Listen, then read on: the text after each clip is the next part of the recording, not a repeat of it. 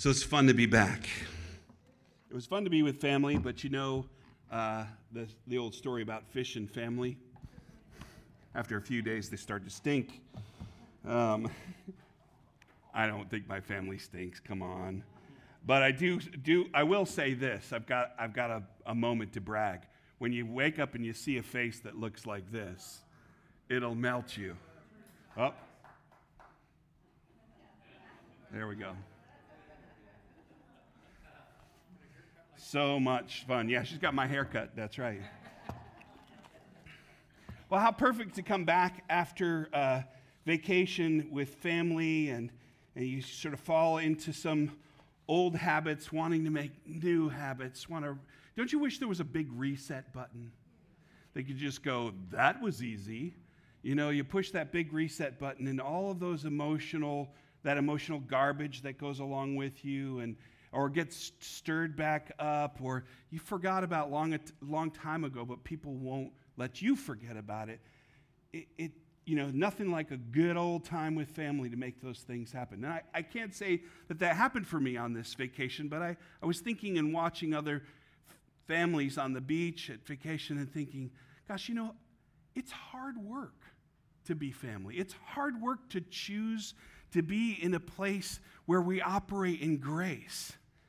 And so what a perfect thing for us to sort of look at this word this morning and hear God saying, take off the old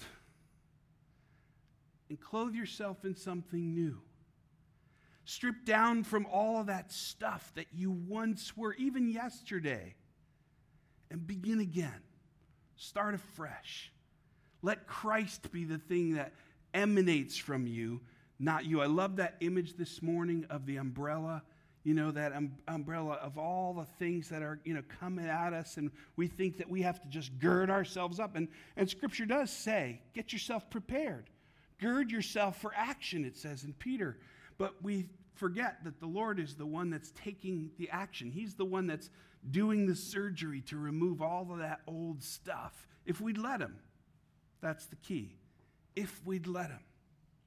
So I want you to look with me today here at this passage from Colossians. Paul, our ability to live freely, live holy, but then there's that living that happens right here. Don't you live in that tension sometimes where you say, I know the work of the cross. I have accepted and I've received the work of the cross. I want to walk in the power of the cross, but then there's me. Then there's earth, there's flesh, there's people. Lord, ministry would be so easy if it weren't for the people. I don't say that. Paul says, put to death what is earthly. And he describes those things that are earthly. And you think, gosh, we as human beings, we are, sexual immorality, impurity, passion, evil desire, covetousness, which is idolatry. All of those things bring on the wrath of God. Yet why do we fall into those traps so easily? Why does our flesh so desire those things? And I want to say it's because the enemy prowls around like a lion, seeking to devour anything that is good in you. So when you think of these things that are said, we kind of, those are things that are not so hush-hush in our culture anymore. We talk about all of these things out in public as if they're all okay. We'll just, we have sexual immorality and idolatry and all sorts of fun things out there in the world to enjoy. People land on their feet, no big deal. Well, it is a big deal. It's a big deal because what we're replacing is true intimacy for false intimacy. We're replacing morality with immorality. We're replacing purity with impurity.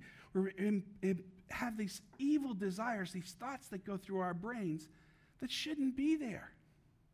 They just shouldn't be there. And so we have to ask the question that Paul wants to answer this morning. How?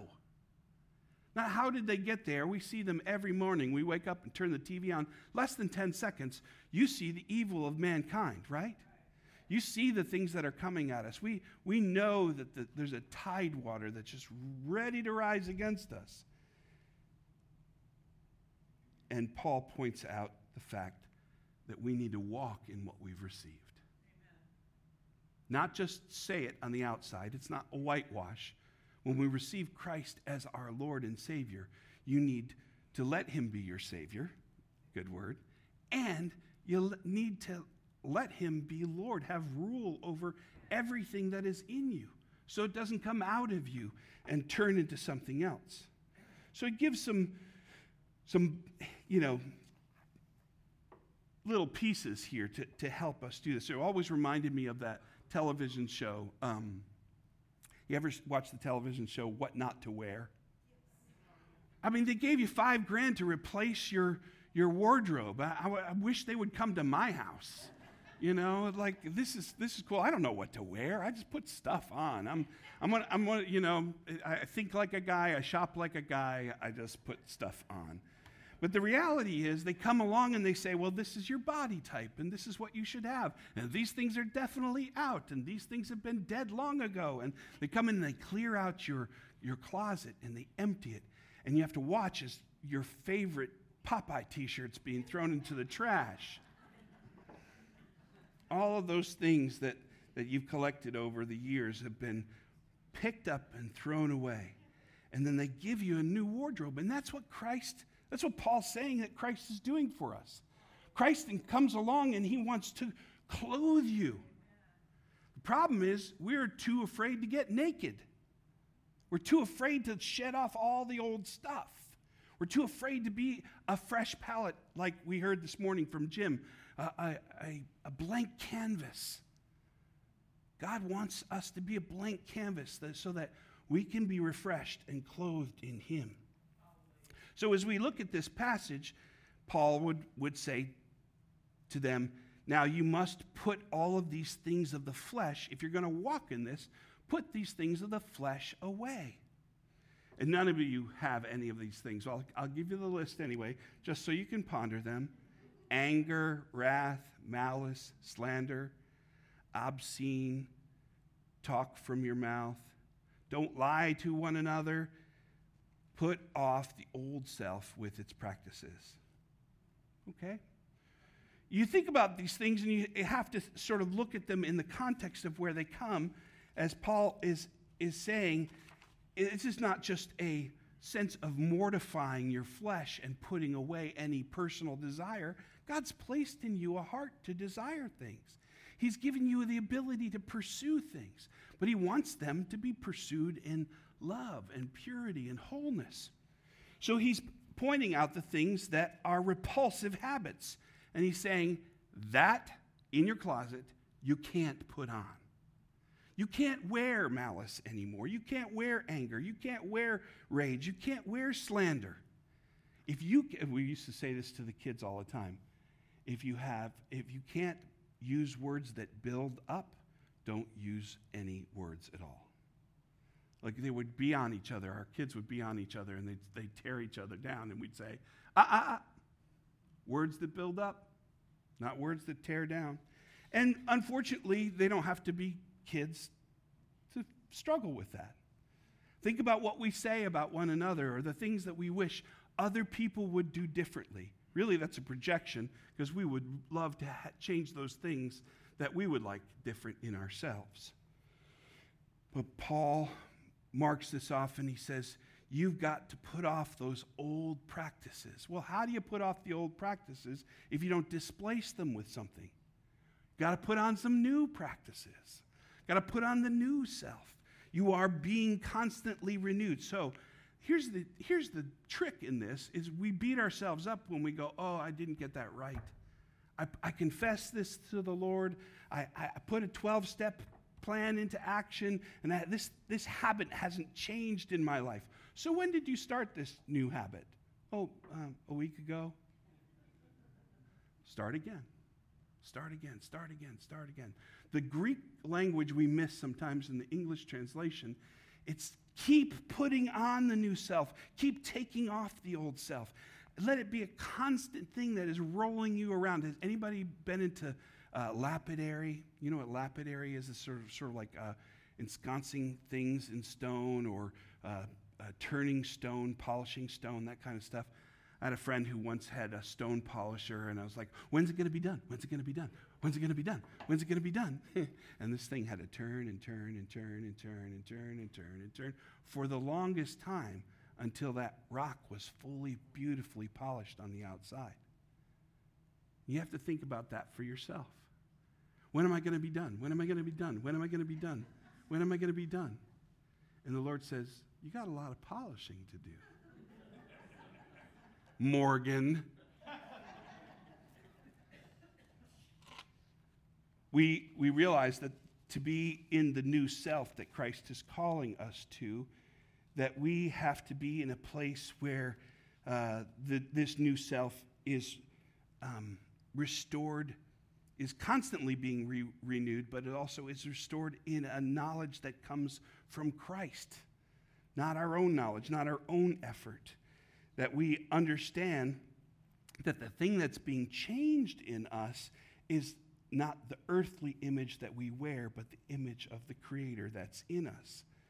As He's made us, He wants to rework us, remake us into what is something that is whole. So He says in verse 12, put on then as chosen ones, holy and beloved, compassionate hearts, kindness, humility, meekness, and patience.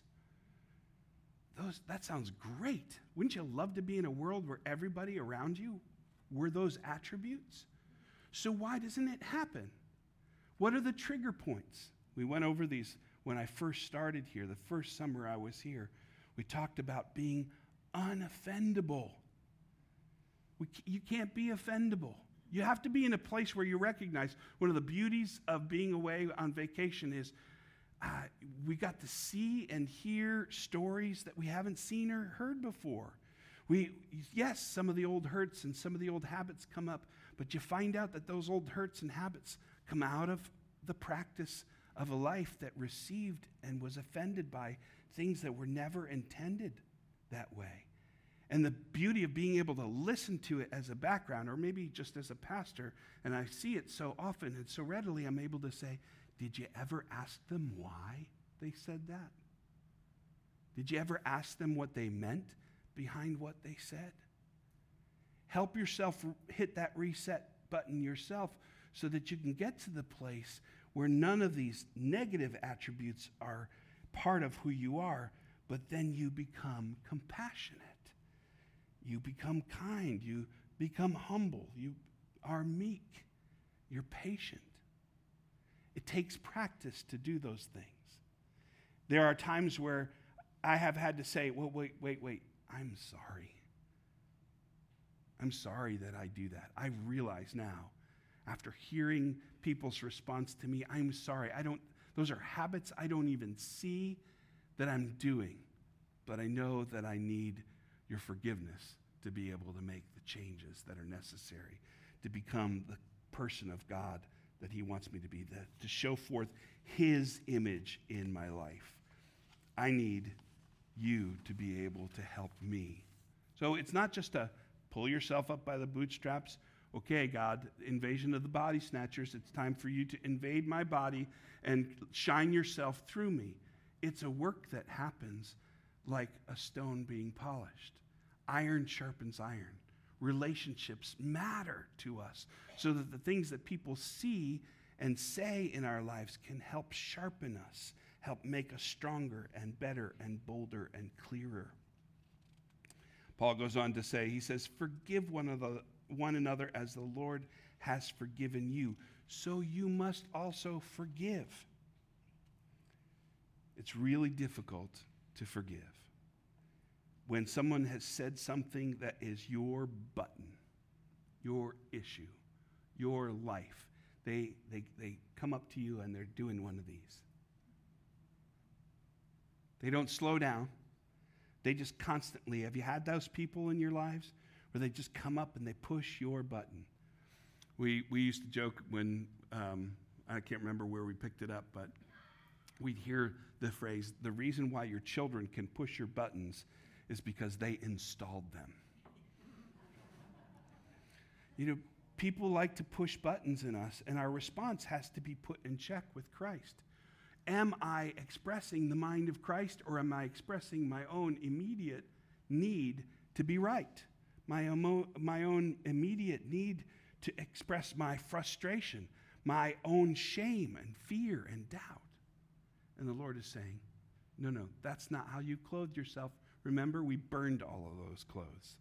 That Popeye t-shirt is long gone. I joke about the Popeye t-shirt because I just bought one.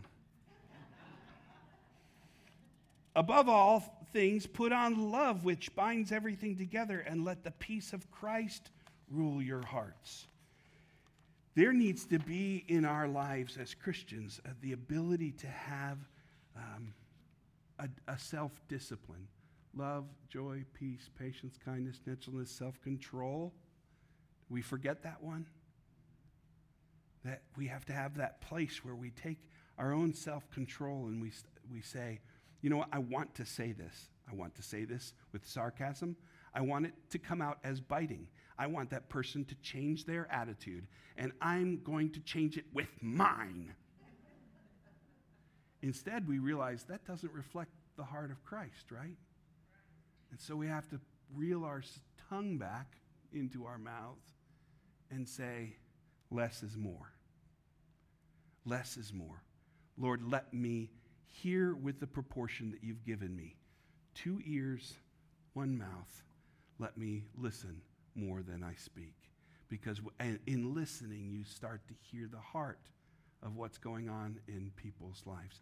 You know, the trick, the key, the principle, one of many that Jan taught me was, as you're listening to people, the Lord is going to give words that come from them that spell out and paint a picture of what he wants to speak to them. So if you're trying to speak prophetically, you're trying to operate in that encouragement that the Lord wants to give and have it be really spot on, just listen. Listen and pray and trust that the Lord is going to help you speak life into those people's lives. So back to Paul. Sorry, I was on a bunny trail. Paul says to the Colossians, he says, and the peace of Christ will rule your hearts, to which indeed you were called to in one body. So be thankful. Everything starts with thanksgiving. So if you just want to get into the habit, if there's a habit in your life that you need to have broken, if there are a construct that you want to hit that reset button with, start with thankfulness. Wake up in the morning and say, I'm just going to spend 10 minutes. 10 minutes is a long time if you think about it. I'm going to spend 10 minutes just being thankful. Thank you, Lord, that I have a house to live in. Thank you, Lord. Last night I prayed this prayer. Lord, thank you for my bed. When you're in a condo or a rental somewhere else, it's not the same as being in your bed. Thank you, Lord, for all the things that you've done. That's the first step in that reset button. The second step is to let, Paul's saying here is, let the words of Christ dwell in you richly. It was a wristband for a long time. What would Jesus do? And I don't want to make it trite, but what would Jesus say? What are your words of encouragement? It doesn't have to be fluffy and froofy and Christianese. It's just, how do you encourage one another? How do you speak life to one another? Teach and admonish each other in all wisdom, singing psalms and hymns and spiritual songs with thankfulness in your heart. Sounds like a bad version of Cops. Did you ever see that television show where they tried to make a musical out of a police show? And it was terrible. You know, every situation was turned into a song, and it may work on Broadway, but it doesn't work with, Law and Order. That doesn't happen. But what Paul is saying here is, let that joy that's in you bubble over on the people around you. Let that word that is in Christ so much pour out of you that it encourages the people that are around you to do well with their own lives. Whatever you do in word and deed, do everything in the name of Jesus Christ, giving thanks to God the Father through him. If you are to do anything, just keep that in your mind. Did I just honor God with what I said? Did I just honor God with what I'm doing? All of us know what it's like to be caught, right? with your hand in the cookie jar, with your hand on the remote watching something you shouldn't be filling your mind with your foot on the accelerator going down the highway when everybody else is going 80 miles an hour, and you just think, and that sound comes on, right? You go, oh. Why does it take those things, those parental controls, why are they the things that hit reset in us, that catch us up and say, oh, we're doing wrong?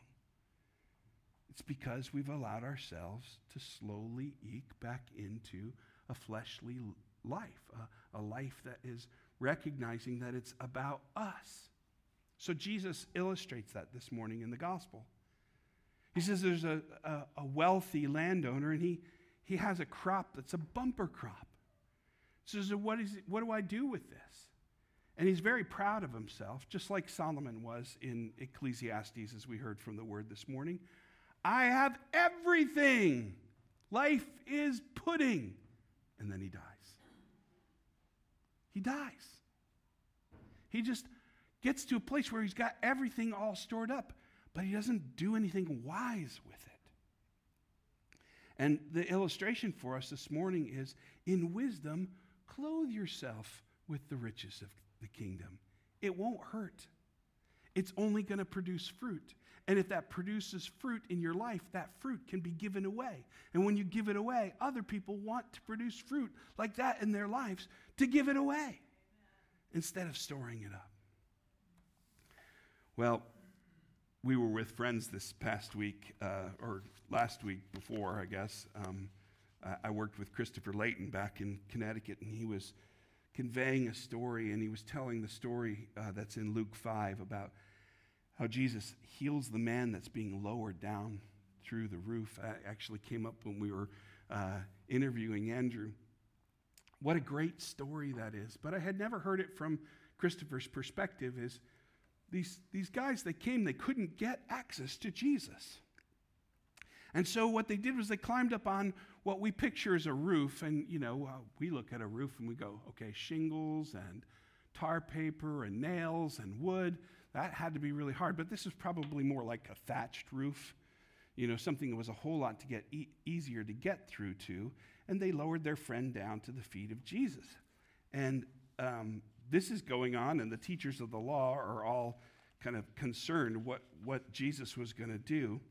But when Jesus saw their faith, he said to the man, "Friend, your sins are forgiven." And the perspective that Christopher relayed, I don't know if I'm relaying it right, but this is how I took it, was, aren't you tired of carrying your friends? Aren't you, I'm speaking to you all now, St. Luke's, aren't you tired of carrying your friends? Aren't you tired of sometimes your friends carrying you? The hurts, the hang-ups, the habits that we have, the old clothing that we can't get rid of.